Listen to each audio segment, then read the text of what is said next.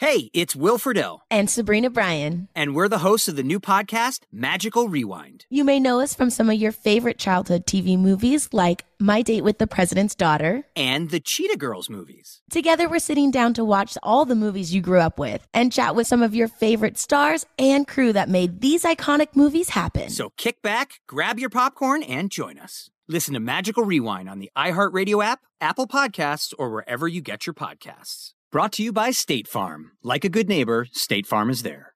Hey everyone, it's Ted from Consumer Cellular, the guy in the orange sweater, and this is your wake-up call. If you're paying too much for wireless service, you don't have to keep having that nightmare. Consumer Cellular has the same fast, reliable coverage as the leading carriers for up to half the cost. So why keep spending more than you have to? Seriously, wake up and call 1-888-FREEDOM or visit consumercellular.com. Savings based on cost of Consumer Cellular single line 1, 5, and 10 gig data plans with unlimited talk and text compared to lowest cost single line postpaid unlimited talk, text, and data plans offered by T-Mobile and Verizon January 2024.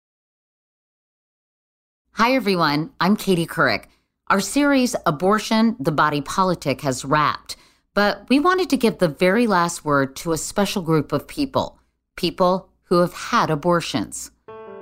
If we really wanted to see the real story of abortion in America, and we really wanted to see what's actually going on with abortion access, we'd be asking the folks who have abortions, what did this mean to you? What was this like for you? How hard was it? How easy was it for you to get your abortion? Kelsey Rhodes is one of the first people we spoke to when we were reporting this series.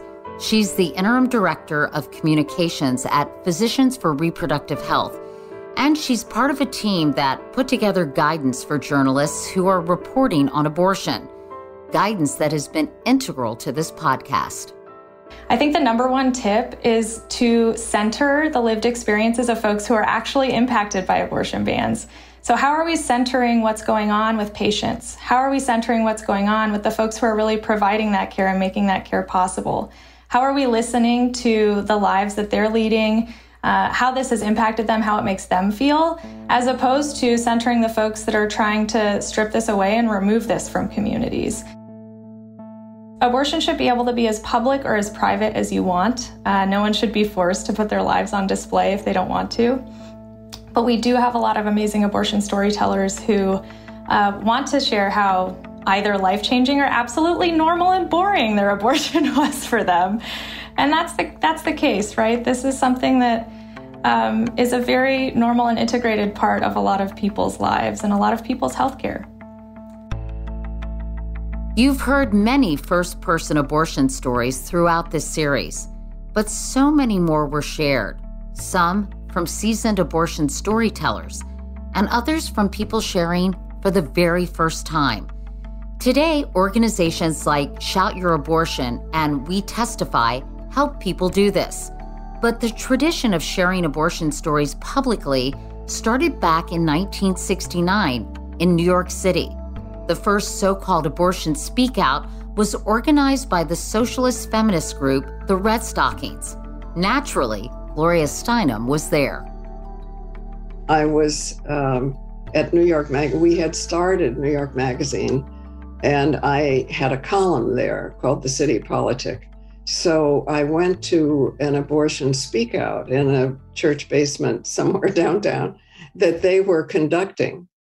And for the first time I had not been all that secret about having an abortion, but I certainly was not shouting it out in public. And they were having a public hearing, and women were getting up and telling their stories of having had to seek an illegal abortion, and also praising a doctor in Pennsylvania, I think, who had long been performing safe abortions. So it was the first time there was in my life that there was a public event in which abortion was discussed openly and honestly.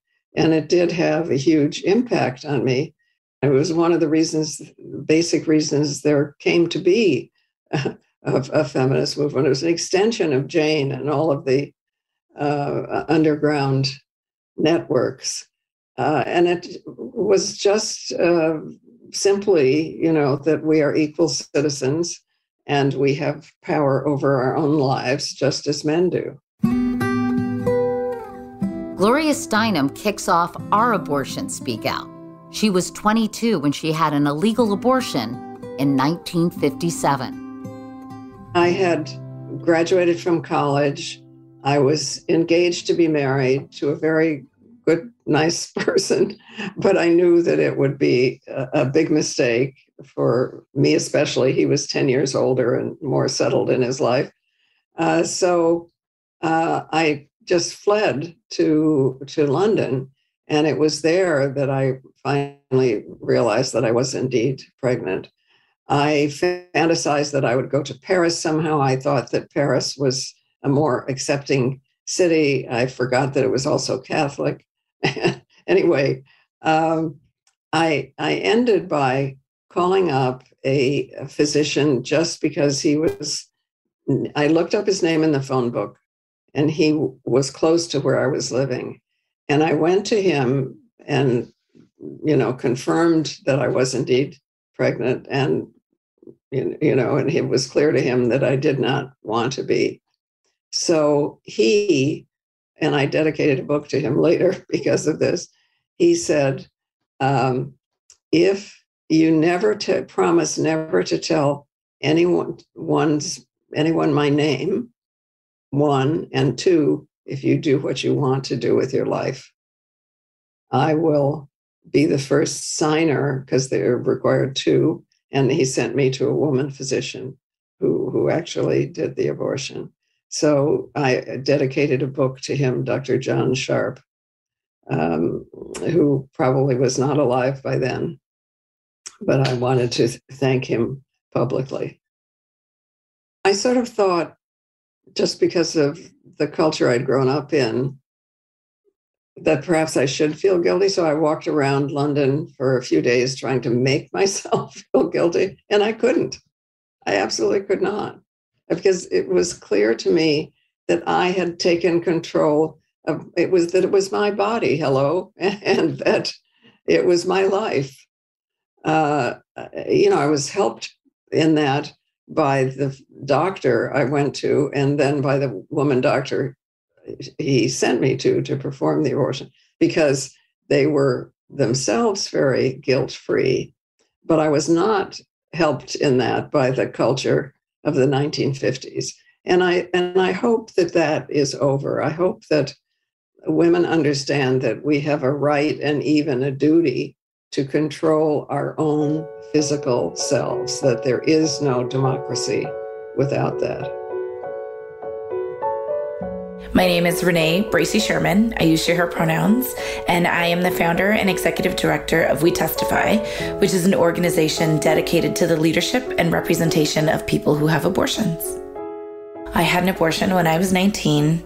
I was in a relationship with a guy who my parents couldn't stand, and he was just, we were in love, but it was a really toxic relationship. And the abortion itself was actually quite wonderful. I remember being in the room and they explained to me everything that was going to happen. And the nurse, she was this tall white woman with dark black hair. She had a beret on and a shirt with a scrub top with long sleeves and a really long skirt, and a Star of David. And so where I grew up, there's a lot of Orthodox and also Hasidic Jews. And so I remember feeling at first a little confronted, because I felt like, when you talk about abortion, it's religious people don't support abortion. And then finding out that other faiths do. And actually Christianity really says nothing about it until the 1800s. And that Judaism does support abortion. And so to see her there was really, at first it was like jarring, but also reassuring when I learned so much more, right?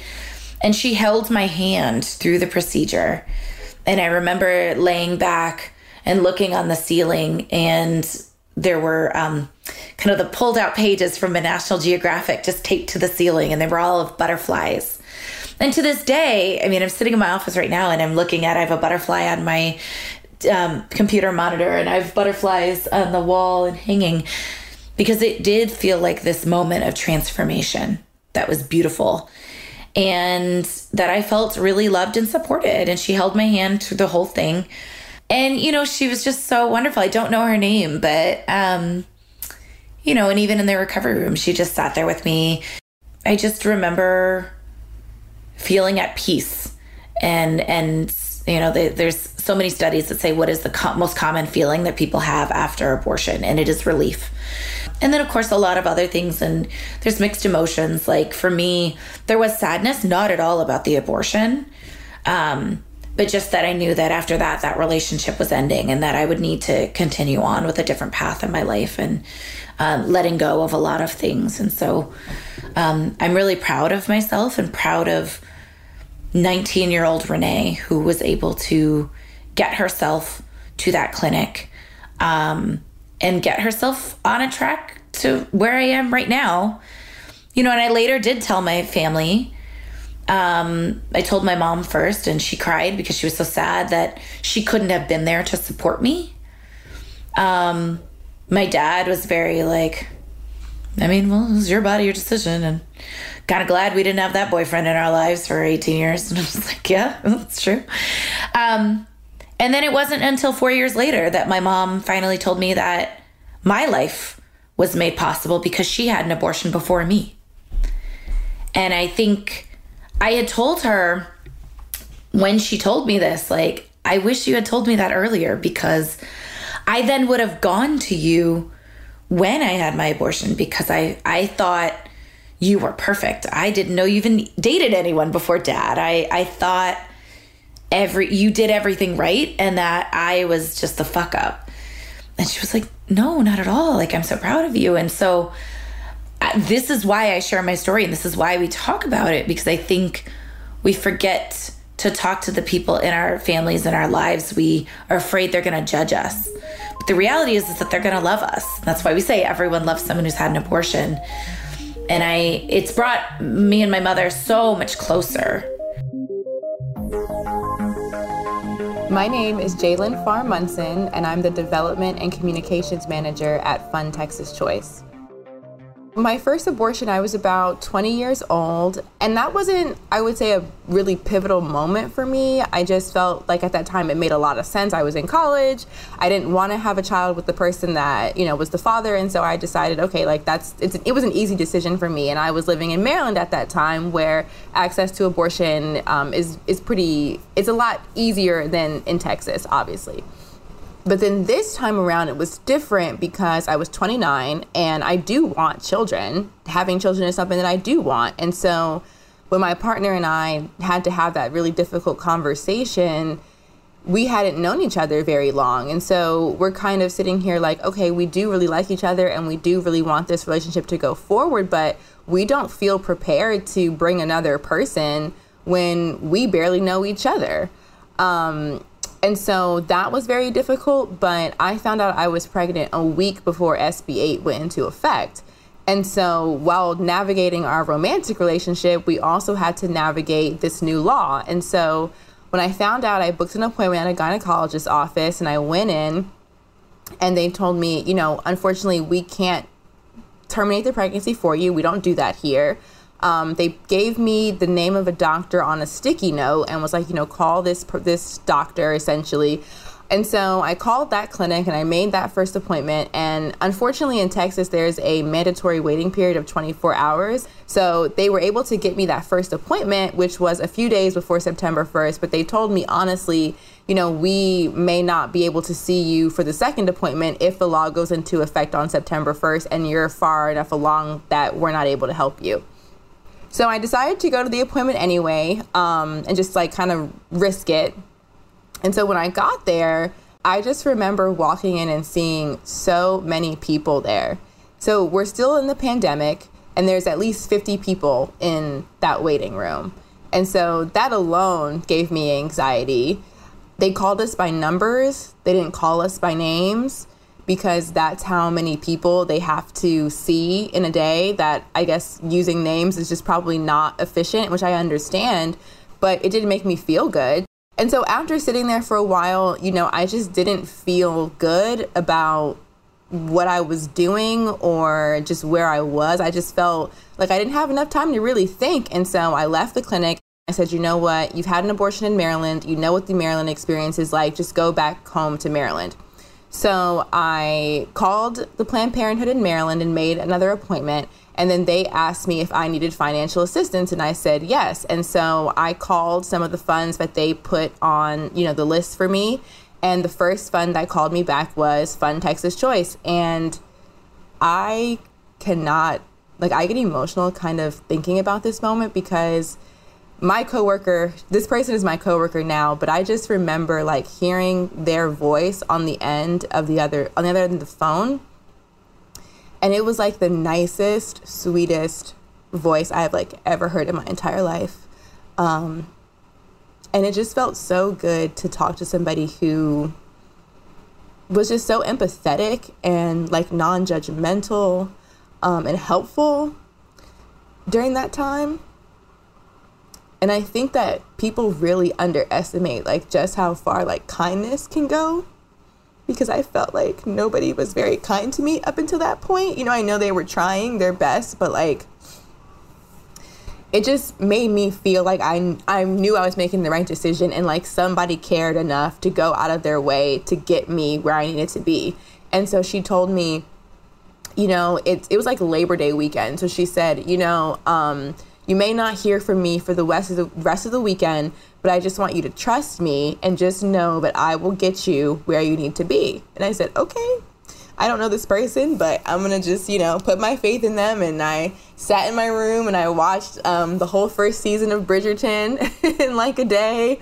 And then that Tuesday morning, she called me and she said, I have a flight for you. I have a hotel for you. This is where you need to go. And they got me where I needed to be. And I will forever be grateful for that, because I think that's the nicest thing that anybody's ever done for me in my entire life, a complete stranger.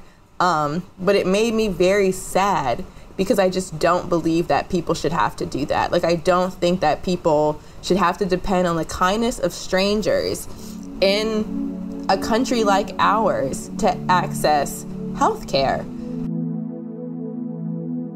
My name is Merrill Goldday.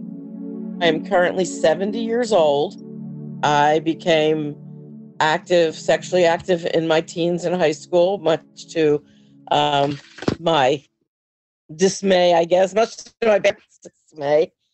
I became pregnant in high school in 1969. I gave that child up for adoption. In the late 70s, I was married, but I was living in Israel at the time. And after we'd been there for a few months, I began to see that my husband, he was never physically abusive, but he was extremely controlling. And I began to realize this was not maybe the marriage I wanted to be in. But I got pregnant. And in Israel, as in many countries, there was debate over the legality of abortion. However, Israel has always had universal health care. And surprisingly, you could get an abortion. However, you had to go sit in front of a committee who decided whether or not your reasons were worthy. I found that I was pregnant. I was probably 9 days past my period. I mean, it was really quick when I realized something was wrong or whatever. And I immediately applied for an abortion. I had to go sit in a little teeny room with about 5 professionals who had questions for me as to why I wanted this abortion. Now, I will tell you that I'd been sitting in a hallway. Other women were sitting there. We were getting called in one by one. And when I walked into the room, there was a stack of charts, a bunch of charts on one side. And then there were 1 or 2 charts over to another side. I didn't know which side was which or what was going on, but they asked me a bunch of questions. They felt that I had legitimate concerns for the outcome of my marriage, and that this probably was not a good time for me to start a family. and they agreed to allow me to have an abortion, and they tossed my chart on the high pile.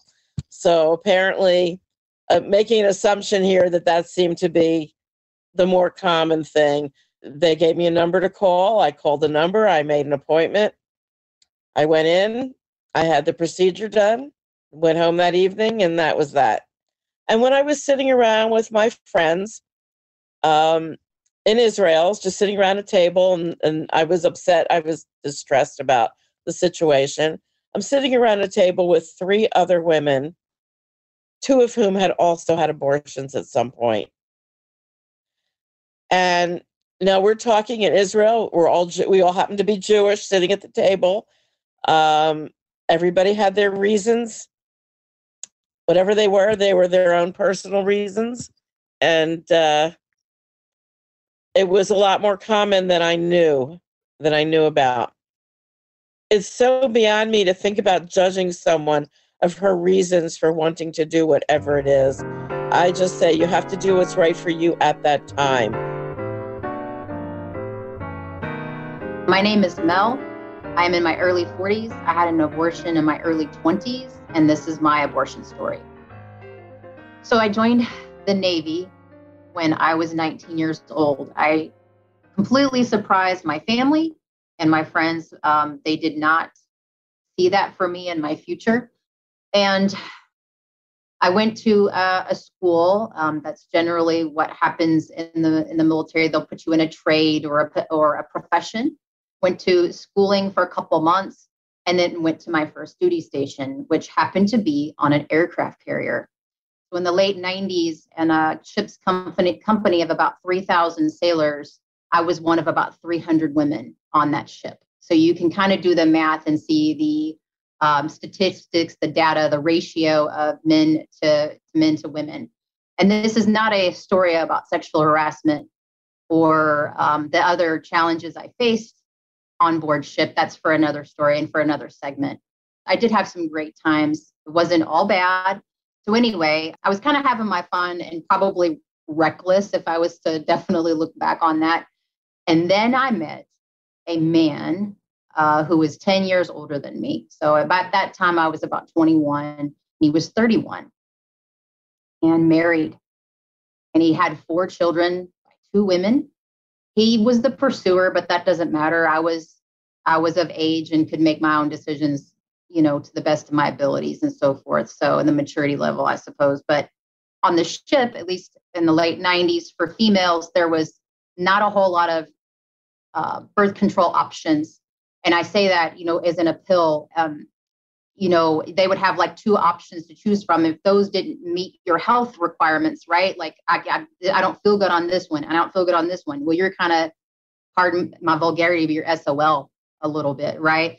So while I was actively deployed overseas, and I don't remember what country, it occurred to me that I had missed a period. I found out I thought I was pregnant. I had to go to, if anybody's traveled overseas, La Farmacia, most of them are called something close to that, trying to find and then trying to describe in a country you don't speak their language, what a pregnancy test would and could look like, right? Like, this is what I need. So anyway, I was pregnant. I went and talked to one of the doctors on board ship. And I just told him that I was pregnant and what my options were. And I specifically asked if I had to tell who the father was. He said, no, you don't. What I haven't talked about is the fact that this older man was much senior to me. He obviously had a lot more to lose than I did. I was very much a junior airman, and he was, way higher than me as far as ranking. And then he also had his family, right? And I was just by myself. So I say all that is when I got pregnant, my chain of command obviously got involved, and I will never forget. I was called before the 05, which is not a colonel or a captain in the Navy. It was just one step below them. Here I am, little old me, junior person, called in front of them by myself, no lawyer, no representation, nobody with me. And he demanded to know who the father of my child was. And I looked at that man, scared witless, and told him, it's my right to tell you, I'm not telling you who the father of my child is. So that's what I was facing with work, with my career at the time. At home, I called my mom. I wasn't raised that any of this was acceptable, I guess, But I told my mom what was going on, just to kind of thinking maybe I would have a soft place to fall. And my mother, in no uncertain terms, told me that I would always be welcome in her home because I was her daughter, but my bastard child wouldn't be welcomed across the threshold of the door. So, okay, well, that's not going to be a support system. It was very much a trying time at that point. What with the Navy trying to figure out who was my child's father, it was very scary. And I felt very alone and isolated with hardly anybody to turn to who had my best interests, mine. So he was against it, but went along with my choice to have an abortion. So I'm pretty sure I went through Planned Parenthood. This is before cell phones, obviously, and stuff. So it was like white pages of trying to find a local Planned Parenthood clinic. We were in Virginia. And by the time I went to all this had happened, and I went to the clinic to find out how long I was and if I was a candidate for an abortion, I was too far along by Virginia laws. So that's a shock, I think, thinking you were going to get help for your situation and, that you can't get it today. So I go home and I tell my boyfriend at the time. I also made the phone call to my mom because weirdly, I think I was maybe thinking that, maybe it was a second chance, that I'm not a super religious person, but perhaps God was giving me a second chance or telling me to do something different. I don't know. But my mom was still very much not supportive and mean and, So the clinic had very kindly given me some options with going out of state. So the closest one was going to be a drive up to Maryland, which had some different laws for abortion, how far along you could be or you couldn't be. So ultimately made the decision to go to Maryland. It was very expensive. For the amount of money I made in the military, it was quite cumbersome, and obviously with no place to turn. I think if I remember correctly, my boyfriend at the time helped, but with the payment. But I don't remember a whole lot of the procedure itself. Everyone was kind. I don't remember that. I do remember her at the clinics of one of them, there were protesters. So that was not fun. But the point of why I'm discussing my abortion story today and why I feel it's so important. If I was to go back and ask 21-year-old me if I would do the same thing over again, I don't know what my answer would be. But what I can tell you is that I am pleased as punch and so glad I had options, that I had an opportunity to make those decisions. And it's my body and it's my choice to make those decisions. I firmly believe in that. I wish I could have made that decision wholeheartedly and of a whole heart without the military telling me something, without my mom playing into it. And it was just me making the decision for myself. But what I can say is for where I am in my career, I'm not sorry I made the decision. I'm not sorry that I don't think I would have made a great mom at that time either. With everything going on, I could not have been the mother that I am today. So that is why I choose to share my story today. After the break, Busy Phillips shares her abortion story.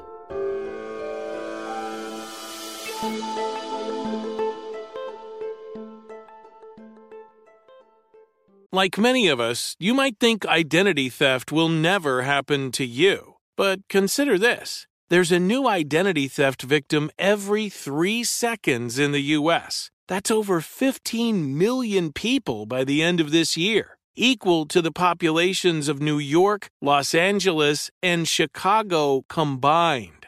Even worse, identity theft victims often don't even know they're victims. That's why LifeLock Identity Theft Protection alerts you to identity threats, even the ones that don't show up on a credit report, like data breaches, fraudulent bank transactions, loan and credit card applications, and crimes committed in your name.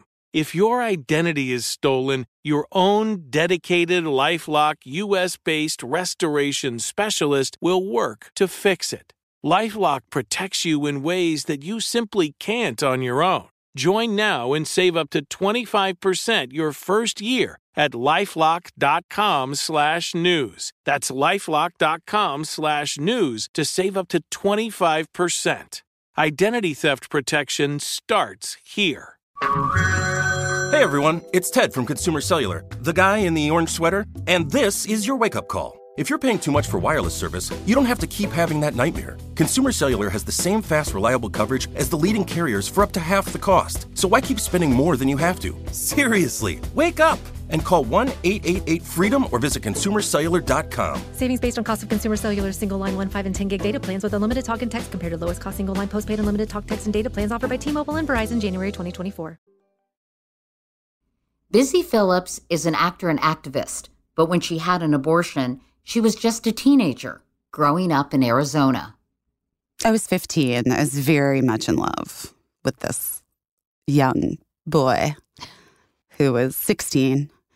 He was my boyfriend, like my first boyfriend. And I just was so in love with him. And I was raised Catholic, and God, I had so much shame around every part of being a woman that was so internalized I didn't even know it. I hid my period. I have an older sister. I just stole her tampons and figured it out. Seriously. I didn't tell my mom for months that I had gotten my period because I was so embarrassed by just my humanity. And yeah, it was like, a scene out of a movie, right? Like Juno, except I get the abortion. It's like the lines were positive as soon as the pea hit the stick. A friend of mine, obviously I was 15. A friend of mine drove me and another girl from our class who also thought she was pregnant to Planned Parenthood. And we both were. I don't know what the laws were then. I knew that Planned Parenthood I went to couldn't make an appointment for me. They could only offer information. And I was responsible for making an appointment, coming up with the $350 to pay for it. And he said that he would get the money, that he had it. I mean, he had a job. So I thought, okay, well, that makes sense. I can do this by myself. I'm going to do this by myself. My friend said that she would skip school with me and we could go and do it. I had gone to my boyfriend's house the afternoon after school, and his parents had found out because he tried to withdraw that money from his checking account. And he told them, and he was like, you have to come talk to my parents. And I was like, absolutely, no, I'm not doing that. And he was like, I promise you they're like not mad. Like he was like, I promise you they're not mad. They just want to talk to you. And after school, we went over there, and his mother was in like their bedroom. They're like the primary bedroom suite. I just remember it so clearly. Like, how you have those like visceral memories. Like they had shades, wooden shades, because in Arizona, a lot of people have shades for energy efficiency or whatever. But they were closed. Like she didn't have them open. It was just really dark and sort of foreboding. And they closed the door, and yeah, she just really let me know how disappointed she was in me. Like that I had she wasn't going to let this happen. I wasn't getting an abortion. There's no way. Didn't she say something like, well, young lady, you've gotten yourself into quite a situation. Yeah, I did, really. And did you say, Mrs. So-and-so? All by myself. Your son had a little something to do with this. All by myself, I did this. Yeah.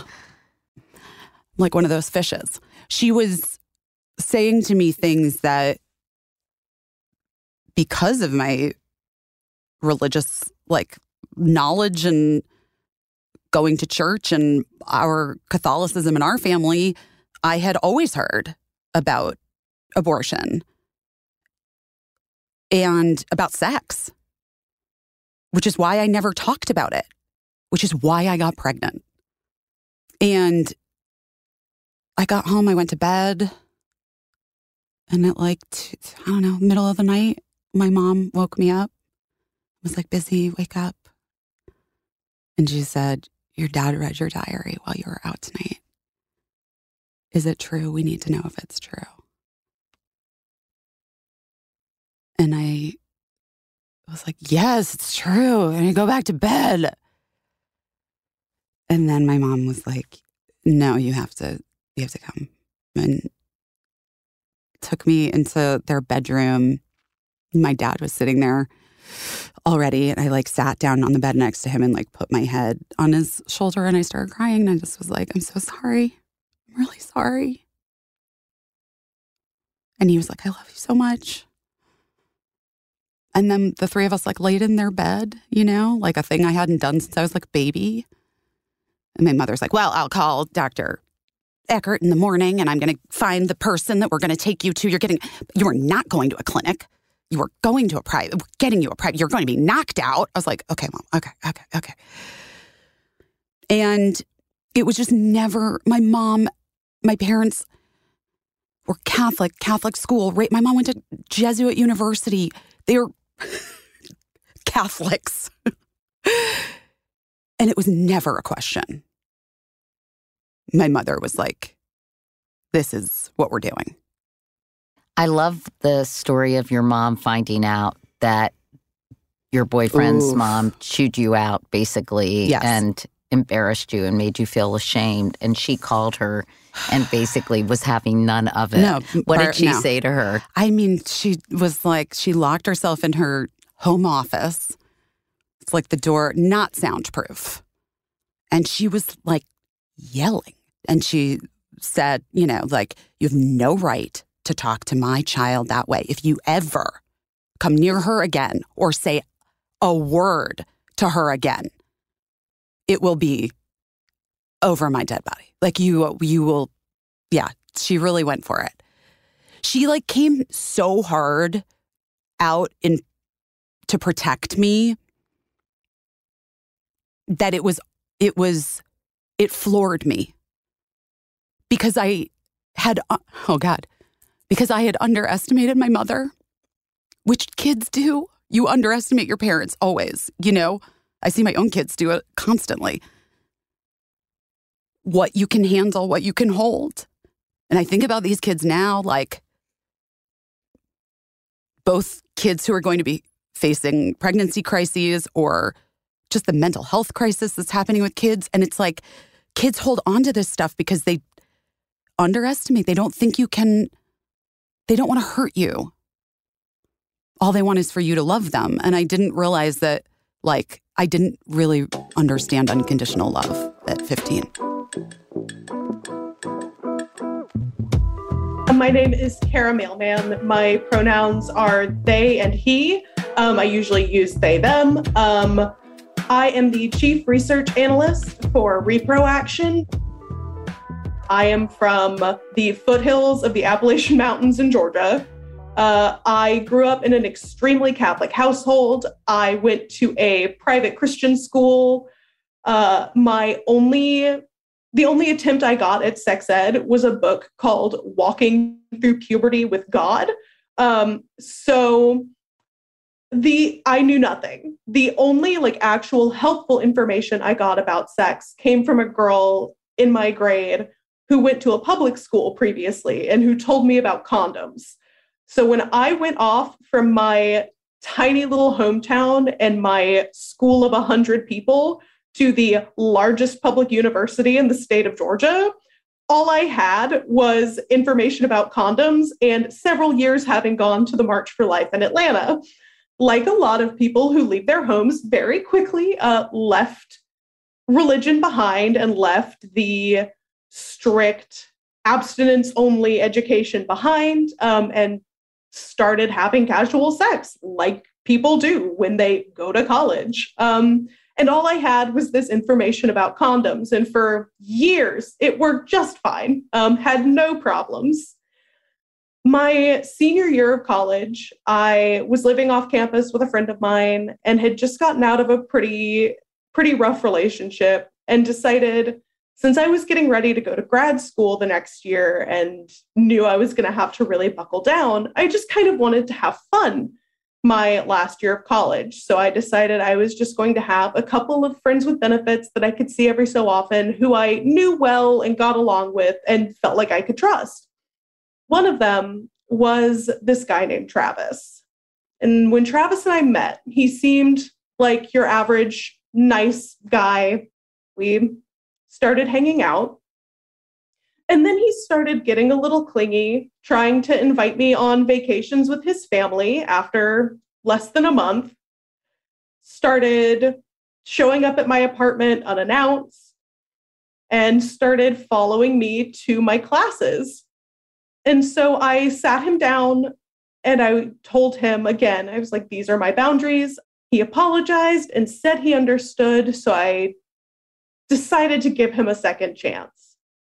Fast forward a little bit, and my period was a little bit late.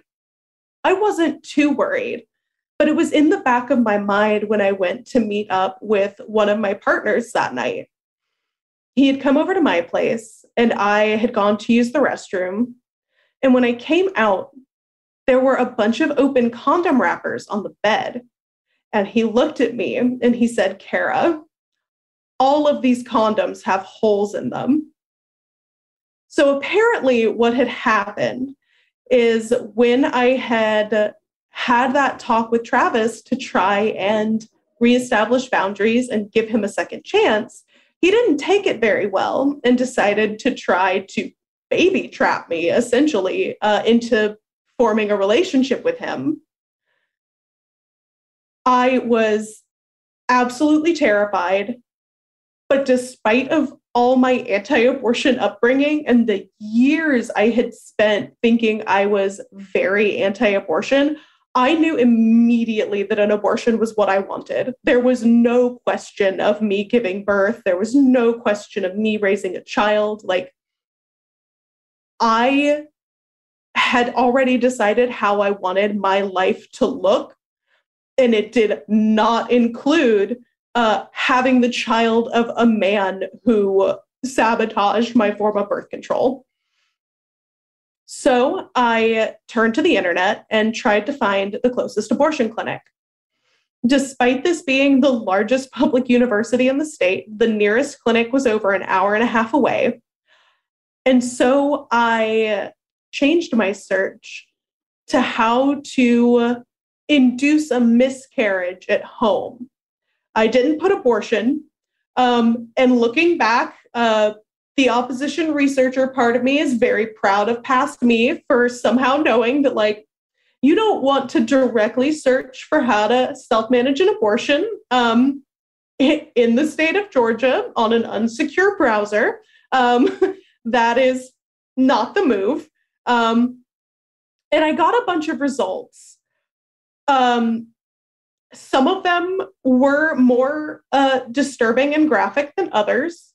I don't necessarily want to go into the details of all of them because I don't want to encourage other people to try these methods, but I tried all of them, including a combination of different herbs for an herbal abortion.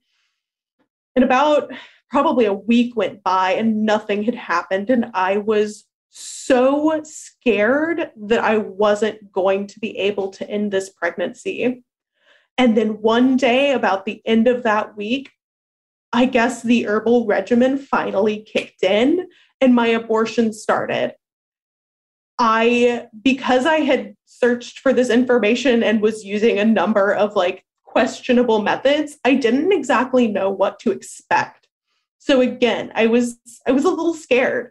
I had still this intense sense of shame because of my upbringing. And so instead of telling anyone what was happening, I just sent a cryptic text to a friend. And I was like, if you don't hear from me every hour, please come to my apartment. The door is unlocked. I might need to go to the hospital, because I just didn't know what to expect. And I wanted to make sure I had like a contingency plan. For me, it basically felt like a heavy period, like maybe a little heavier than my usual period, which is not saying a whole lot because my period is absurd. But it lasted about 24 to 48 hours. And then it was done. I wasn't pregnant anymore. And the next year I was able to go off to grad school. If I could go back and tell myself anything, I would tell myself about abortion pills, because there are so many clinics that are willing to help people access abortion pills. And with abortion pills, there is a very clear idea of what to expect. And that's part of what drew me to Repro Action, actually, is our self-managed abortion with pills campaign, because we have very clearly taken all of the information provided by organizations like the World Health Organization on self-managed abortion with pills and made them easily accessible to anyone who needs them. Yeah, that's my abortion story. My name is Loretta Ross, and I'm an associate professor at Smith College in Northampton, Massachusetts. I was one of the 12 Black women who created the theory and practice of reproductive justice in June of 1994. So I didn't enter the work as an abortion rights activist, even though I'd had an abortion at age 16. But when I had my abortion in 1970, it was not the most difficult thing in the world to do, because Washington, D.C. had legalized abortion 3 years before Roe v. Wade. So they had done it in the summer before my first year of college. So I was lucky to be in that sweet spot. And my boyfriend was in his first year of law school, the same time I was in my first year of undergrad. And so he was more than willing to pay for the abortion and to preserve our futures, right? And I was more than willing to have one because I already had a child. I had no romantic illusions about what parenting looked like. And so I didn't have any legal problems. I didn't have any financial problems. My obstacles were familial. My mother would not sign the consent form because I was only 16 and I needed parental consent because you had to be 18. And so my mother and I kept going back and forth, back and forth. Her devout Christian self thought that since I'd had sex again outside of marriage, in her opinion, I should just drop out of college, come home and have my babies and stay home and, do what she did when she got pregnant with kids. And I chose a different path for myself. So my big sister, Carol, who was 9 years older than me, forged my mother's signature on the consent form. And so I ended up having a fairly late-term abortion because of the back and forth between me and my mom. Turns out I'd been pregnant with twins. And so the thought of having 3 babies at 16 horrified me. So I was actually very happy that I'd had an abortion. My name is Alyssa. I'm a 23-year-old Black queer person who lives in Chicago, and I currently am an educator. So I got my abortion during the pandemic, so December 2020. I had to move home and live with my parents. So at the time, I was like, you know what? I should just go on Tinder and see what's out there.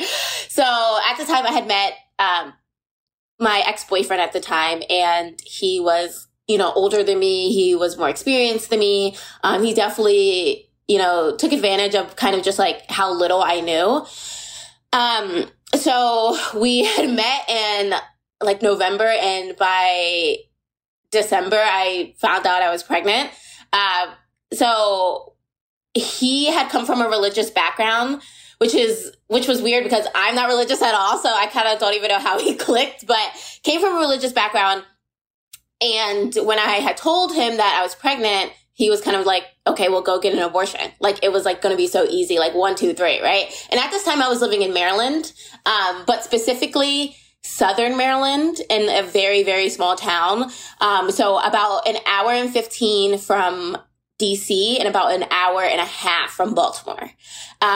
So I was like, okay, literally, what do I do now? Right. I literally just Googled like Planned Parenthood abortion. And then I was like, well, what are they even going to do? I didn't even know there was like different types of abortion. I didn't want to tell my family. It's so stigmatized in, all communities, but especially like the Black community, it's seen as like dirty or, you're moving too fast, right? They really they always want to stigmatize Black girls sexually. So when it comes to accessing abortion, it's like we can't win, right? When we're teen parents, we're looked bad upon. And then when we're accessing abortion, it's looked upon as like, that's something you don't talk about. I didn't know much about abortion funds, but I had called Planned Parenthood because I was like, oh, I need an abortion, but I don't have money. And they were like, you can contact an abortion fund near you. So I contacted an abortion fund and, they're very small staff, small volunteers. So I waited about a week for somebody to call me back. And then I was told that, abortion funds only give the funds to like ND clinics and not Planned Parenthood. And, the date I had set for my abortion, I couldn't change because at the time my ex-boyfriend was like, well, this is the only day I can take off work. And I had checked every ND clinic around me to see if I could, get an appointment on the date specifically was December 14th. And it was like the day before or after. And I was like on the phone begging him like, well, if we want some funds to cover it, we have to switch the clinic. So can you just take off work? Right. He was acting like it was such a big inconvenience to him. But I'm like, a baby would be a more inconvenience to your life. So he was acting like it was such a big inconvenience.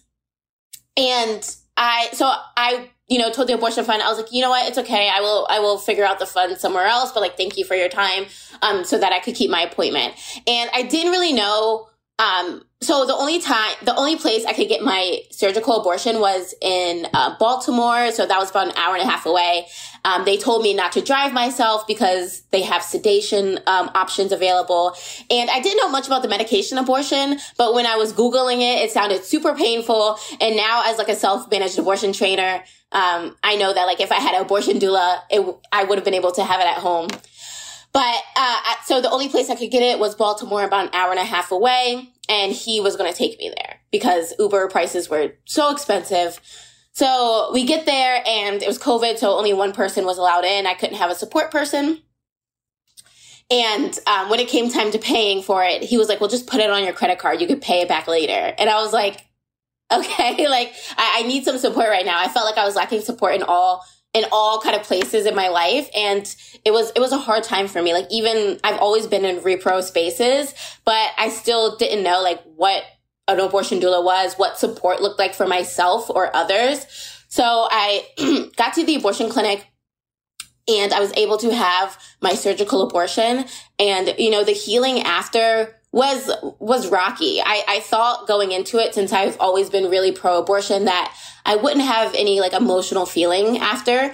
But, I learned that all of these stories are not linear, right? Like it's okay if I was emotional after. That doesn't make me any less pro-abortion. And I think abortion was an easy thing for me to choose, but I still was, really emotional after, and I wanted the support of the people around me. But I had to destigmatize abortion within myself to be able to have those conversations with the people in my life. And I was still internally like stigmatizing it because I didn't want to talk about it. I didn't want people to think I was dirty. I didn't want people to think I was, a bad person. It was so easy to kind of like internalize all of the things we hear about people who access abortion. So after I got my abortion, I was on medication, a little sedated, and I had an hour and a half car ride back with my ex, who at the time was just super like shitty and emotionally abusive. So I felt like a lot of things could have been different if if I had access to transportation myself and, living in a rural place, I don't know. Well, we didn't have public transportation. I had no way to get there unless I took an hour and a half Uber there and back. So, I think about when we have these conversations about Roe v. Wade, right? Like Roe is the floor. There are already so many communities and places that are living or have lived in a place where there is no access right now. And even if they do have a clinic that's open, appointment times, transportation. And I really feel because it would have made my abortion experience so much better if I had more access. My name is Ruth. I'm in my mid-50s, and I'm going to share my abortion story. When I was about 22, I found out that I was pregnant, and I was dating somebody, and we both knew that it was not practical or desired for us to have a child together. Both were just starting off in a career. We were not serious, and I was very, very grateful that I was able to go to Planned Parenthood, and they were understandable. I had a meeting with somebody before, which there was a requirement to make sure that you wanted to have the procedure. And I had the procedure, and I was not uncomfortable. I felt supported, and I felt no stigma, but I did not talk about it with people. Only 1 or 2 people knew about it. And I went on with my romantic life and my life, and eventually got married and had a child. And sometimes I think about how old that child might be. It's a little daunting, but I have no regrets about the choice that I made for myself and my body. More from our Abortion Speak Out right after this.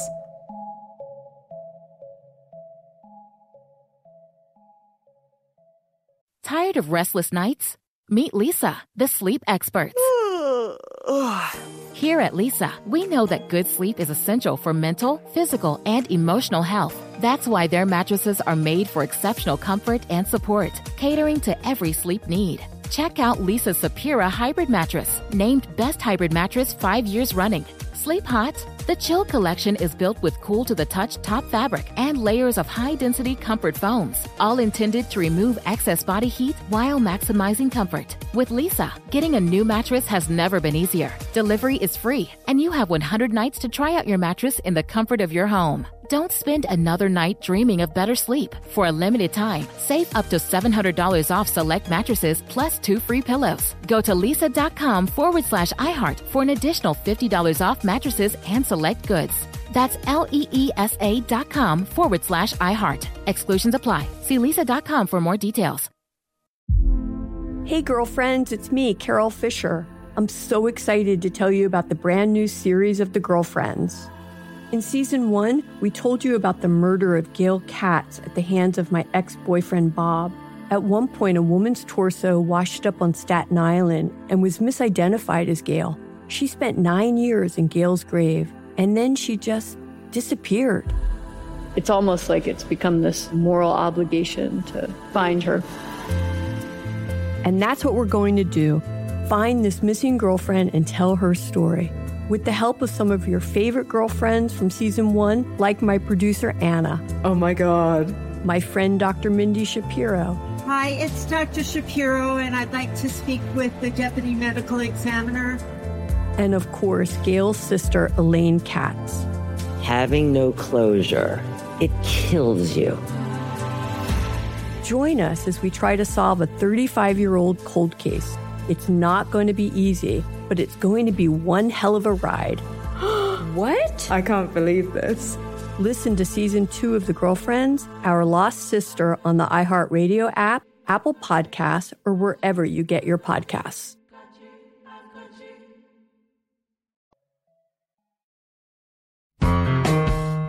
Hi, my name is Pam. I had my abortion 50 years ago last month, which would have been 1972. So the way it started was I had this boyfriend in high school. Our whole senior year, we dated. And about prom time, we got sexual, and we were pretty clueless about birth control, babies, pregnancy, all that. No sex education.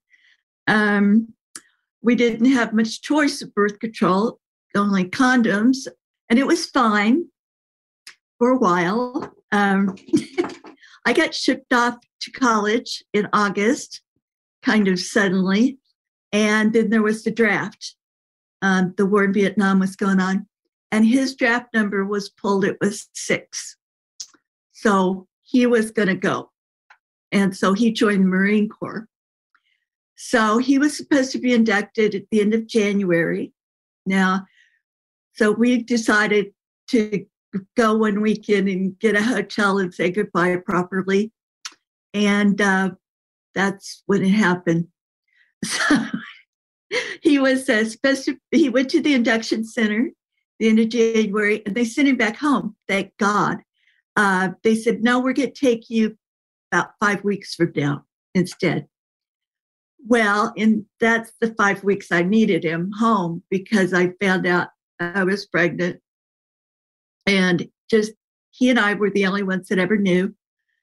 There was nobody to turn to. Certainly not my parents. I grew up in kind of I hate to say it, but a household where everything was a crisis, even when it wasn't. A lot of yelling, some hitting, some shaking, that kind of thing. So I wasn't going to ever tell them. In fact, they died having never known anything about this. So these 5 weeks of high anxiety, trying to find answers. I talked to people at a place called Birthright, which I guess you would call a crisis pregnancy center. So they had a place you could go live. They would take you in, and a dormitory-like place, and you give birth, and they would put it up for adoption. And I thought about that. My boyfriend wanted to get married and have the baby. And I'm like, no, we're not doing that. We may get married someday and have babies, but not now. So I heard finally about a free health clinic. So they said, yeah, you're this, 6-7 weeks pregnant. And what do you want to do about it? And I said, well, I'd like to get an abortion. Abortion wasn't legal here. I'm in Kansas. It was legal in New York City, or state probably, and Washington, D.C. So I was terrified to go to New York City. God, So I chose Washington. So they gave me an 800 number to call the clinic in Washington. Well, not a clinic like you think of now, but an office in an office building with the doctor. So I made an appointment. I called the airlines. I got a plane ticket. The problem was money. We didn't have much money. The procedure was $150. The whole trip with the plane ticket, stay in a hotel one night, was $450. And that was a month's pay for a Marine private in those days. So made all the arrangements. And on Friday, March 3rd, he flew to the West Coast to go to boot camp. And on Monday, March 6th, I flew to the East Coast to fix the future for us. My real problem was getting to the airport from where I was at college. Nobody had a car much. There wasn't a bus or anything I could take. So my suite mate's boyfriend had a car, and he said for $10 he would take me to the airport and come back the next night and get me. The problem was I was at my parents' house for the weekend trying to find a way to the airport because they lived much closer to the airport. And I couldn't. So my dad drives me back college. And then I get in the car with this boyfriend, her boyfriend, and go right back, where I came from. And I had missed my flight. So the ticket attendant said, "Oh, it's no problem. We'll put you on this flight to Baltimore." And I'm like, "What good is that going to do me?" She said, "Well, Baltimore is real close to Washington." And I'm like, "Okay." So I flew to Baltimore. So now it's like when we get off the plane, it's got to be midnight or so. And the airport's like closed down. There's nobody there. And so I follow the other passengers out to this bus. And it says Washington, D.C. on it. And everybody gets on, a lot of people get on this bus. So I get on the bus and we drive down to Washington, and we're downtown, and they just let everybody out. And so it's, 1:00 in the morning. I'm carrying a lot of money, cash, and everybody just disappears, and there were no cabs around. I was totally terrified. So I saw a security guard in a building through the glass, and I went over there and just banged on the glass till he finally came and opened the door. And God bless him. And I said, "I was just let out here. I don't know where I am. I need to get to this Ramada Inn or whatever it was. Could you get a cab for me? Call one." And he's kind of, but he did finally. And the cab came, took me to the hotel. Now that was a bit of an expense I hadn't counted on.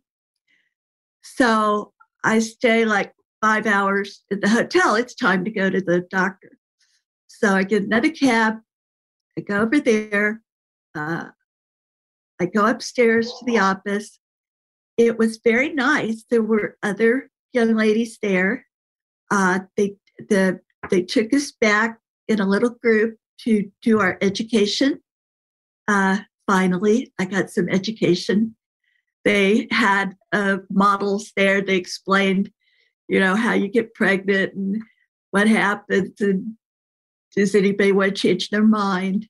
And then they explained birth control methods, and you got to choose one, and they sent you home with it. So that was great. And then the time came for the procedure, and I still have no idea what's going to happen. I don't know what an abortion entails. And so there's another gal comes who takes me to the procedure room, and you didn't change into a gown or anything. You took off your slacks. I put my boots back on to hold my feet in the stirrups, they said. And so it's just very casual. And the doctor comes in. He was very nice. He explained everything that was going to happen right before he did it. So then they hooked up the vacuum thing. By the time they turned it off, I was about to beg them to turn it off. It hurt so bad. But I didn't care. I wanted out of this mess. Then they did some scraping, and he said, "I think I've got it." And took me out to lay on the couch, and I had to leave at 3:00 for the airport. So they said at 3:00 the bleeding wasn't too bad. I could go. Got a cab to the airport, took my flight straight back to Kansas City from Washington. The sweet mate's boyfriend picked me up, took me back to school. Oh, the last thing they did when you walk out the door is give you a pink postcard. And they've written an 800 number on it, and they taped a dime to it. They said, "If you have any problems, call." And they explained, if you bleed this much, or you take your temperature all the time. And, well, so I went back. Now, I haven't had anything to eat. since Sunday at noon till Monday night, and the cafeteria is closed. So I had some snacks or something. And then the next day I got up and went about my business like nothing had happened. But Wednesday morning, I woke up with a fever. And I called the 800 number, and they said, you got an infection. So they called the pharmacy in the city where the college was and got me some antibiotics. I had to borrow money to pay for that. I mean, there's just no money extra here. So that was cleared up. That was not a big deal. I wrote him a letter at boot camp, told him it went okay. Things were going to be okay. The next time I saw him was in June, when he got a break after boot camp before he was sent somewhere else. He came home, and then I only saw him one more time in the next 3 years because he was stationed overseas. And when he came home for good, he was not the boy I had given the Marine Corps. He had PTSD. He got violent. If I had been there with a 2-year-old, it doesn't bear thinking about. So it's really good that we did what we did. I've never had any regrets for a minute. That's it. My name is Victoria Amara. I am 23 years old, and I am from the southwest side of Chicago. I had an abortion when I was 20 years old. I was in my 3rd year of college. It all really happened really fast. I knew since before I even took the pregnancy test, I had a very strong feeling that I was pregnant. And I knew exactly what I wanted to do even before I saw that the pregnancy test was positive. I remember being really scared or just confused on what my next steps were going to be. I had reached out to a friend because I heard that she also had an abortion. So I was like, well, I need, someone to help me out. And when I had reached out to her, she was the one that helped me make the appointment.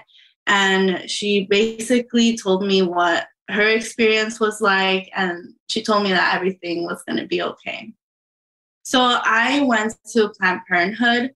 I remember that they had called me like the day before the appointment just to remind me everything that I needed to do. Like I was going to go under anesthesia, so I wasn't able to like eat the whole night before. They basically went over the process. They told me to bring like a big maxi pad. They basically told me everything that I needed. They also told me that I needed to have someone there to drive me. And they told me that it was basically going to be an all-day thing. I feel like during that time, everything happened so fast, and you just kind of feel like you're getting all of this information. And at least for me, I just wanted it to be over with.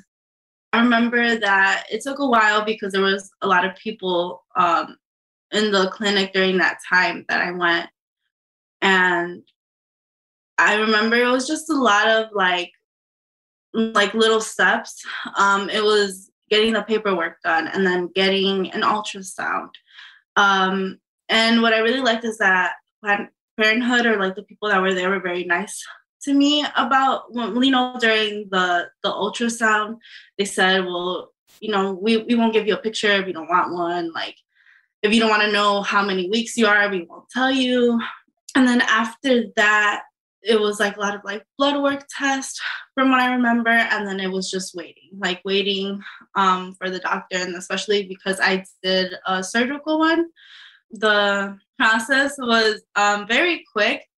When I remember, I was, I remember just laying down there, and then like the next 5 minutes, I was like in the recovery room. So everything, I guess the actual procedure was very fast, but the steps leading up to the procedure was very slow. And I was just, I just wanted it to be over with. I think one of the hardest parts of my abortion was feeling like I wasn't supported. And this is just coming from a very religious background where, abortion is something that you should be ashamed about. At least this is what I was taught ever since like a young age. So I felt like I couldn't go to my parents or my cousins or anybody else. Luckily, my sister was very supportive. But because of the way I grew up, I felt like I couldn't even tell my friends. And I think that was just like the hardest part of it, was feeling that like internalized shame when I knew there was nothing to be ashamed about. I do share my abortion story. I think that recently I started to be more comfortable with sharing it. Before, I would tell like my friends. I started to tell my friends more about what happened and, me having an abortion. And I felt like once I started sharing my abortion story, more people came up to me and like would tell me, oh, I had an abortion too. Or even my friends, whenever they have a pregnancy scare, like they come to me. And I think that there's something very powerful about that people feel like they could trust me with, like the pregnancy scares and their abortion stories. And I wish that I would have spoken about it sooner, because I wouldn't have felt so alone if I would have just shared my story sooner. I consider my abortion the greatest act of self-love that I did. Because of that, I was able to choose me. Like, I chose my life. Like, I chose my goals. Because of that, I was able to graduate college. And because of my abortion, I studied abroad. And because of that, I found real supportive friends. And, I found, people who will love me because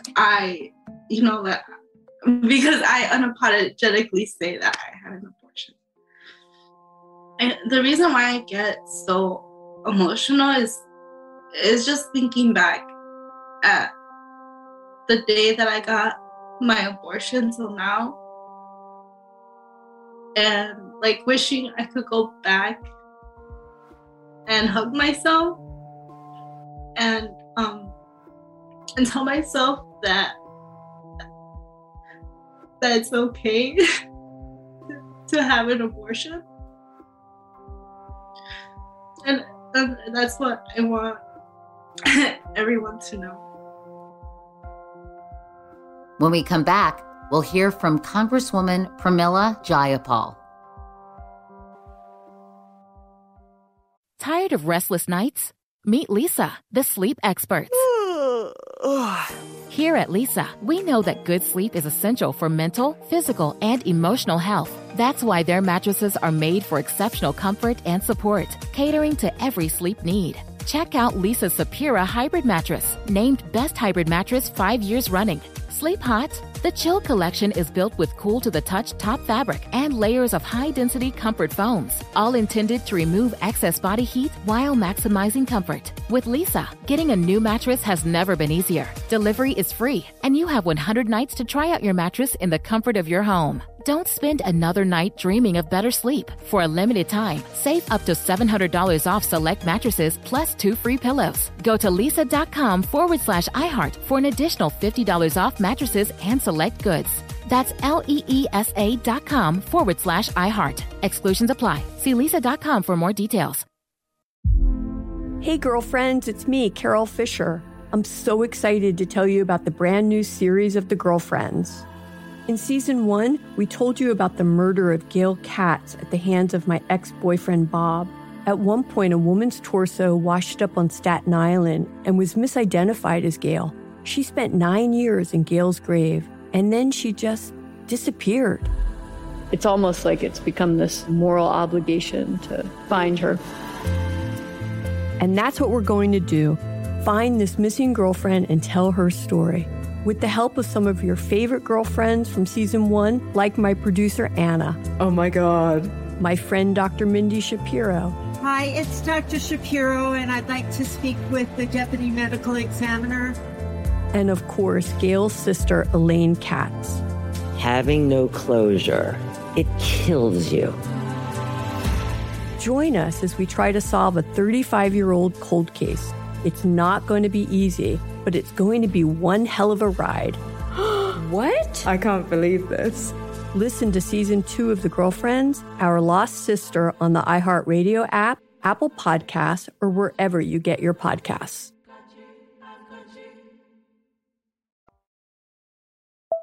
Congresswoman Pramila Jayapal's abortion journey ironically began when she became a parent. I have to start with the birth of my first child because it is essential to it. I had already had a baby, and my daughter, Kashika, who is trans, was born at 1 pound, 14 ounces. She was 26 and a half weeks at the time. She was the size of a tiny squash. She fit into the palm of my hand, and she was born in India. And she was in the NICU for a couple of months. We didn't know if she would live or die. She shouldn't really, by all medical accounts, be here today. But she went through numerous blood transfusions. She, I think it was maybe 7 or 8. She would stop breathing regularly. None of her organs could function. So it was a extremely stressful time. We didn't know whether or not she would make it. And I also, at the same time, was supposed to be back in the United States to keep my green card permanent. And because I was not going to leave her side, my green card expired. And the United States government told me that I couldn't come back. So it was a series of things. And we finally came back to the United States 3 months into her birth because she had hydroencephalitis. She had water in her brain. And we finally realized that we had to get her back to the United States. I was able to resolve my immigration issues. We came back to the country, and it still took a very long time. And she had seizures, all kinds of things. And I really struggled, Katie. This was one of the hard parts about talking about this, was not just the birth and the experience of the birth, but what it does to us. And I went through postpartum depression. I went through post-traumatic stress disorder. I contemplated suicide at one point, and I finally sought help. And I was also going through a divorce. My marriage suffered. And all of that was happening all at the same time. And I determined that I wanted to have more children, but I was not ready to have more children. I met a wonderful man. I took my contraception religiously. I was on the pill. I had backup methods. I did everything I thought I needed to be doing. And I got pregnant. And I realized that there was no possible way that I could go through with the pregnancy because I was still emotionally trying to become well myself. And I was also still trying to take care of my daughter, who was still very sick and still had a lot of issues. And I just realized that there was no way. The doctors could not guarantee. They said to me, "We have no guarantee that your life will not be in the same danger as it was last time." They had told me, by the way, in my first pregnancy, that I could potentially die. They put it at a 60-40 chance. And I decided to go ahead, but I couldn't go through that again with Kashika. And to this day, it is hard to talk about, but I think it brings about the really critical pieces of what you go through. And I was lucky, Katie, because I live in a state where abortion is legal. We put it to the voters, and the voters said, yes, abortion should be legal. And so I had an amazing abortion doctor who I'm still in touch with, who was compassionate. And I had a wonderful partner who did everything he needed to do to support me to make the decision. But it was my decision, and it could only have been my decision. My name is Carly, and I'm a 25-year-old living in Charleston, South Carolina. I was in a not so good relationship, and I started getting really sick. Like, I cook for a living, and like these normal cells started to like make me nauseous, and so obviously I took a test and found out I was pregnant. And I knew immediately that I was not ready. I was in no situation to have a child, and made an appointment with Planned Parenthood. And it took a while. I almost missed the 12-week mark down here because of how backed up it is. There's only one clinic in my area that, manages abortion care. And so I was able to get in, and I had to do the actual procedure itself, not the pill. And it was super traumatizing. The front staff was very, very nice to me. Like, they were doing the best they can, but I felt like the doctor who was performing it, like it's almost like, I wouldn't say he was like, he didn't like doing it, but he was like not very common. Like, it was just a very like almost hostile, very tense place to be. Like, he was doing his medical duties, but like he was almost against it. Like, that's what I felt in the room at that time. And then they didn't really go like for the aftercare. Like, they make you sit in the room, and I think you have to use the restroom before you leave, if I remember correctly. But no one talks about like they say there might be some spotting, but no one talks about like the amount of like blood loss that can happen, and how that's typically normal. So like I took a few days off of work because it was just like so horrendous. I was so sick, and they didn't really like explain that in detail. They were just kind of like, oh, all right, go on your merry way, and like didn't provide any support like when it came to like abortion doulas or any resources for like mental health. And I think that probably kind of hindered like my healing process a little bit, because I didn't know what to do. Like, it was just like, okay, and you're done, goodbye. And so I think that was the traumatizing thing, because it was just like, it's like still very under wraps, even though you're out of Planned Parenthood. Like, I'm in the South, I'm in the Bible Belt, so it's just like even the clinic is still like super hush hush. And then so it just like, I think, yeah, they just want you in and out. And then my family knew, and they were really supportive of my decision. But yeah, it was just like, we don't talk about it. Like, anytime I was upset, it was just like, oh, well, it's this choice you made. And it's like that, yeah, but like not every choice in life, whether when it comes to abortion or not, there are choices we're going to have to make in life that aren't easy choices. And just because this one has to do with abortion doesn't take away from that hurt I personally felt when I went through that. And, like my partner was like upset with me, or like months down the road, like, he finally like turned around and was like, well, you should, it's my say too. And so like that stigma too, like, like it was just like, all of it was just so much like, and then, yeah, we just don't talk about it. I was almost ashamed because like, I was like, wow, like not a lot of people go through this process. And then when I got diagnosed with HIV in the beginning of 2020, I started to share my story because I became like an activist for HIV care. And then I found out how many people have had abortions, or they've been with their friends and family members to support them. Because like you typically take someone because they sometimes they'll give you like anti-anxiety meds beforehand. And I was just like, wow, why aren't we talking about this? And like, that's when I really started to open up. And then it led to other people opening up. And it was like and then when I started sharing my story, like everyone coming together and us talking about it, like really helped me work through that and be like, wow, like there's no shame, there's nothing. And it was just, I was done being quiet about it. My name is Belinda, and I was 17 when I had an abortion. I grew up in a pretty small town, about 12,000 people, and was raised, I guess you could call it Southern Baptist, very just certain morals, certain things that you just didn't believe. And abortion was one of those things. I always thought, who does that? That's a horrible thing. I would never do that. And then when I was 17 years old, I was date raped by an old boyfriend. I was getting ready to start college. And after that happened to me, it is incredible to me that there was never even a second in my mind about what I was going to do. There was never, I've been for 17 years, this is what I've been raised. That's horrible. What should I do? It was, this is what I'm going to do. I'm going to terminate this pregnancy. I'm 17. I have college.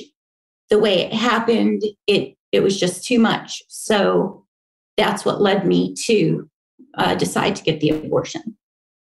So I had an older sister who I don't have a relationship with now, but she had one. And so I reached out to her. You know, of course, my close girlfriends knew, and you're so young and naive that even though I probably did 4 pregnancy tests, take-home pregnancy tests, I still was like, no, I'm not pregnant. I'm not, you know. So I told my sister, who, again, I don't have a relationship with her, but she ended up telling her mother. And so I came home one day and just came into the house, and my mom it was funny because my mom was upset, and she handed me this bottle of prescription medication, and she said, take these. So if you're not starting your period because of stress, you'll start your period. So she had called the doctor and said, this is so I don't have any idea what that was, but if it was going to happen naturally, I would have started, and I didn't. And so my mother got involved. I probably didn't tell my mom the truth of the story until probably around 1990. It took me a long time to tell her what had actually happened. But so yeah, my mom was involved. And funny, we had a doctor in my town that delivered babies, but also did abortions. You know, this was in 1983. And so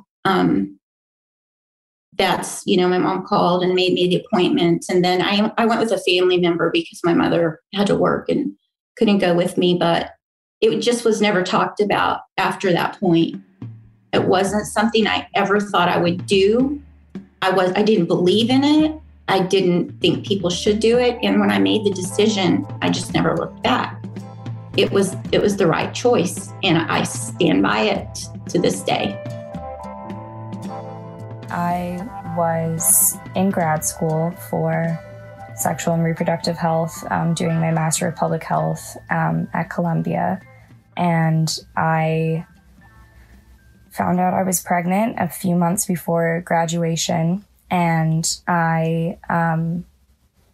it was a really weird week. It happened to be the week that in multiple classes, we were focusing specifically on pregnancy. And that was completely coincidental.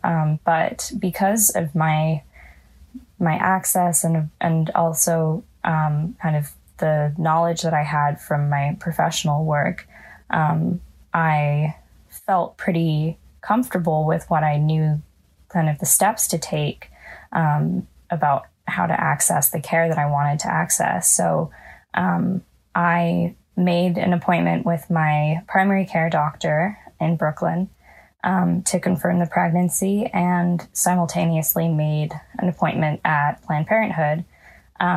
And I knew that I wanted to have an in-clinic abortion, even though I knew that I was very early.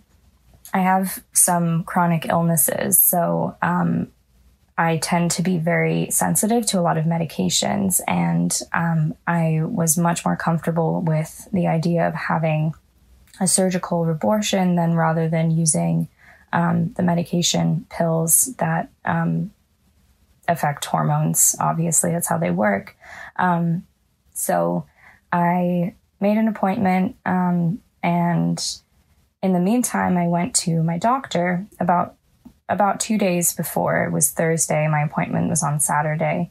And she confirmed my pregnancy. And then the other reason I went to her is because I was already having really, really, really intense nausea.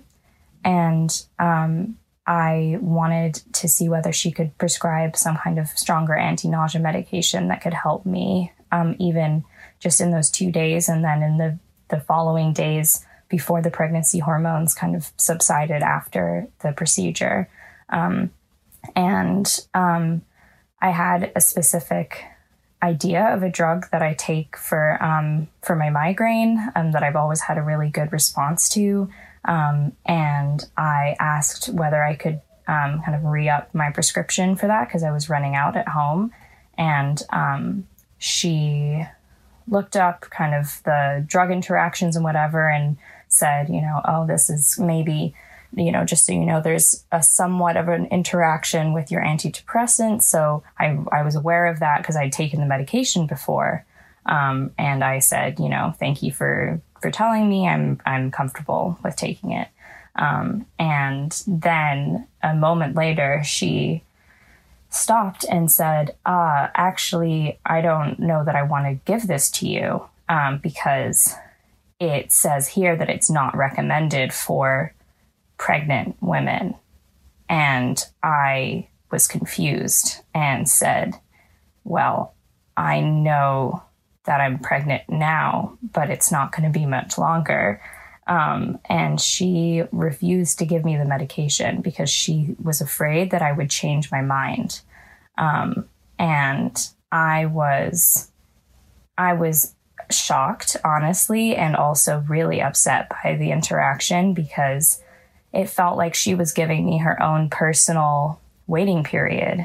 I was in a state that has a state mandated waiting period, because the idea that saying I want an abortion, you're going to have to wait 48 hours and check again. And if you still want it, then I'll give it to you.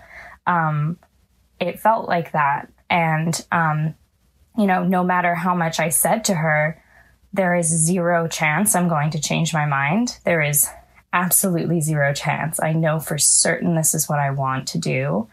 And it's also 2 days away. She didn't budge. And I know that it has to do with, she was afraid of legal ramifications of her choice more so than, the moral ones. But it doesn't change the fact that it meant that her fear around that and this kind of belief that I could potentially change my mind, even though I was an adult telling her I wasn't going to, and it was, again, 2 days away, that superseded basically the quality of care that I should have received in that appointment. And she ended up prescribing me a pregnancy-specific specialty drug that my insurance didn't cover when I went to go pick it up, and it was going to be hundreds of dollars. Obviously, I wasn't interested in doing that. I was really uncomfortable with how nauseated I was, but it wasn't, I wasn't going to the emergency room level. I wasn't vomiting. I was fine. It was just really more to do with my comfort. So I said, no, I'm fine. I sent my primary care doctor a message and explained, and I asked her again, please just give me this medication that I know is safe for me to take, given I've taken it before. I have a good response. I'm not keeping this pregnancy. And she ended up giving it to me. She prescribed a few pills, and I never went back to her ever again. Didn't even tell her why. I was just absolutely, I just felt like my trust, or it felt like she didn't trust me because she didn't. And that meant that for me, especially with chronic illnesses, my relationship with my doctors is so incredibly important to me. And feeling like they don't trust me is like, that's not going to work for me. So, when I ended up going to get the abortion, 2 days later, I told the doctor, and, I had two physicians and, a couple nurses in the room, and they were absolutely lovely. They were really interested in my work. And I told them about this story, about what happened with my primary care doctor, and they were horrified. And also told me that actually the drug that she was afraid of prescribing to me is prescribed off-label all the time for morning sickness. And it's just a case of the fact that clinical research hasn't definitively proven it's safe for the pregnancy. It's definitely safe for the person who's pregnant. And there's no evidence to suggest it isn't safe. It just hasn't been definitively proven that it is. The care that I received there was absolutely amazing. I was in and out in less than maybe 4 hours, even though there's the ultrasound and lots of counseling, and it always felt very comfortable and like I was being respected and trusted.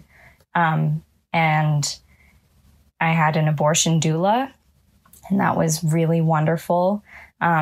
Even just having the option made me feel so much more comfortable that they were even considering kind of the emotional needs of the patient. And the only other kind of hiccup that happened to do with my abortion was that I had confirmed with my health insurance that they would cover it. I called them. I looked at the explanation of coverage. I looked at everything, and it was very clear that abortion was covered. Then I received a bill for a few $100s from Planned Parenthood, and I called my insurance, and I was confused, and they explained that, actually, only medically necessary abortions are covered. And they had never mentioned that before. And they just made it sound like there was some kind of like miscommunication around whether it was, in their words, an elective abortion or a medically necessary one. But then, I had the abortion for two main reasons. One, I don't want children now. That's a good one. And then the other thing is, because of my chronic illnesses, I'm at a higher risk of pregnancy complications. And it was absolutely a consideration for me that I wasn't comfortable with the idea of continuing a pregnancy given my health. And my insurance, the person I spoke to, said that I would be able to kind of retrospectively add a letter from a doctor saying that my abortion was medically necessary, and then they would retrospectively cover it. And I reached out to my geneticist and explained what had happened, and they wouldn't write the letter because they said that there wasn't enough research done into my conditions and how they interact with pregnancy. And as somebody who works in, public health in reproductive health specifically, and also have these conditions, I know that that's not true. There has been plenty of research very clearly linking the genetic disorder that I have with higher risk of pregnancy complications and often worsened symptoms post-pregnancy. And knowing that plenty of people end up getting approved for medically necessary abortions for various health conditions, including mental health reasons, and the fact that they wouldn't acknowledge that my chronic illnesses would be a valid reason to not want to continue a pregnancy, even without the absolutely clear research that does exist. They ended up it meant that I ended up having to pay for it out of pocket. And I had no clue that was going to happen. But because of my financial situation, I was able to pay for it myself. And in lots of ways, my story is kind of an example of someone with a lot of privilege, geographic, financial, informational, the fact that I work in this space. And I think kind of the one area in which that I don't have a lot of privilege is my health. And it was kind of ironic that I was experiencing these barriers as somewhat related to my health conditions, but then also through my doctors, that they were the people who were kind of getting in the way of me having the access, or it wasn't even access. They weren't stopping me from getting an abortion. They were just making it a little harder and more uncomfortable. And then also like this kind of sense that they didn't trust me was kind of even worse than the actual consequences of what happened. Although having to pay for the abortion was pretty sad, but it was possible. So, it wasn't the end of the world, but it could have been for somebody else. It could have been a much bigger deal for another person. And I think about that all the time, honestly. My name is Natasha Kotecki, and I am 46 years old, and I had an abortion when I was 17 years old. I had a sexual relationship with 2 guys one summer before my senior year. I was free. I was exploring my own sexuality, which was very important. And I think that is something at the heart of women's reproductive justice that we don't often think about, sexuality. And I think it has a lot to do with this also. But and I found myself pregnant a couple weeks after school started, and of course I called both of them, and both of them said, "Well, it's not mine," because suddenly I was, the Virgin Mary, and they turned their backs on me and left me to figure it out. So I called my cousin who lived in Maryland, and she really stepped up to the plate for me. She did everything. She arranged everything. I didn't even bat an eyelid. And, I often struggle with the fact that I didn't even think twice about it. It was always, you're having an abortion. I never even thought, oh my God, let me think about this. Let me see how it's going to go. That was never the case. It was always, I was having an abortion. So thankfully I had a cousin who was older than me who was able to take care of everything. And she did. And I met her at the clinic and she paid for it. I never paid her back, which I still feel very guilty about to this day. And I talk about with her often.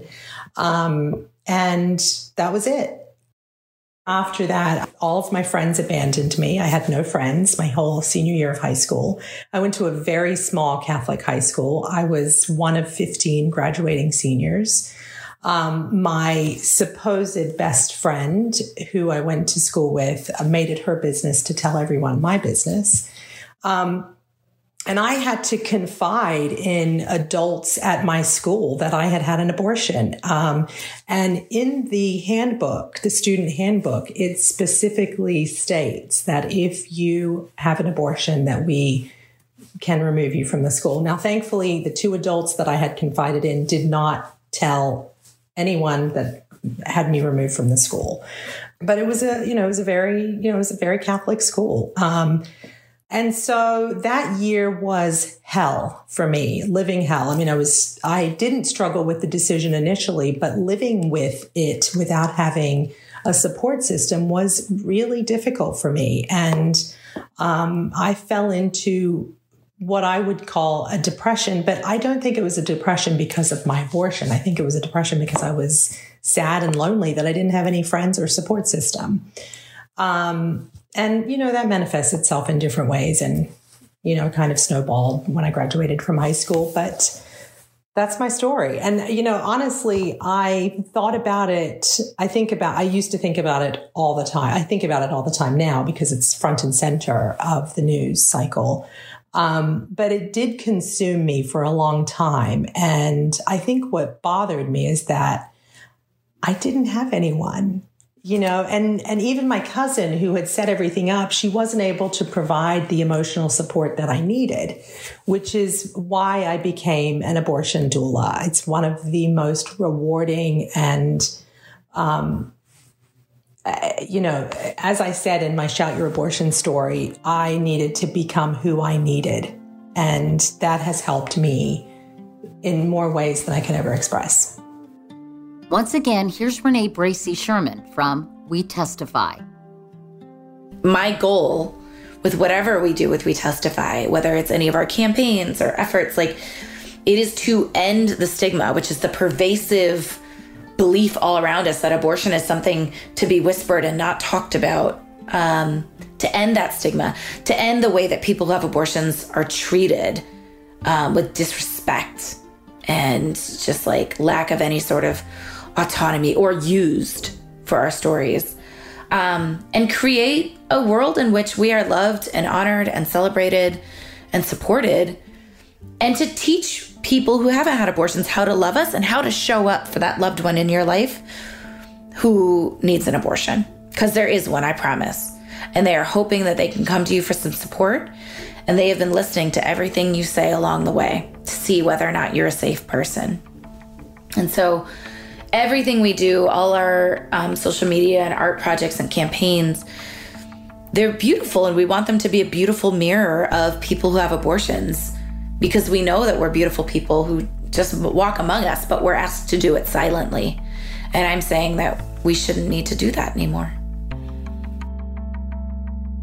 If you want to share your own abortion story, connect with other storytellers, or find ways to help, you can visit WeTestify.org, as well as ShoutYourAbortion.com. Thank you again for listening, everyone, for sharing your thoughts and for sharing this podcast. We hope it encourages, at the very least, conversations around this important but often taboo topic. Check out the description of this episode for more ways you can help and organizations and people you can follow to stay engaged in the fight for reproductive rights.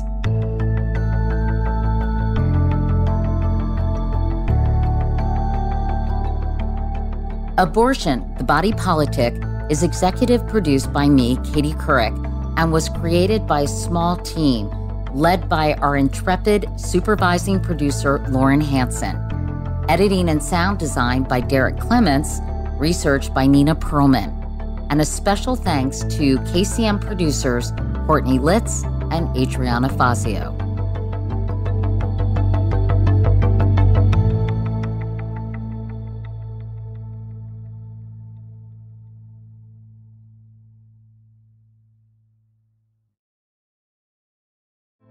Hey girlfriends, it's me, Carol Fisher, back with another season of the global #1 podcast, The Girlfriends. Last time, we investigated the murder of Gail Katz. This time, we're uncovering the identity of the woman who was buried in Gail's grave for a decade before she disappeared. Join me and the rest of the club as we tell her story. Listen to Season 2 of The Girlfriends, Our Lost Sister on the iHeartRadio app, Apple Podcasts, or wherever you get your podcasts. Hi, I'm Michael Rappaport. And I'm Kibi Rappaport. And together we're hosting Rappaport's Reality Podcast. We have a passion for reality TV, and we're inviting you into our living room. We're dissecting the drama, and we're giving praise to the single greatest form of entertainment on television today. That is right. Reality TV is the greatest form of entertainment on television today. Listen to Rappaport's Reality with me, Kibi Rappaport. And me, Michael Rappaport, on the iHeartRadio app, Apple Podcast, or wherever you get your podcast.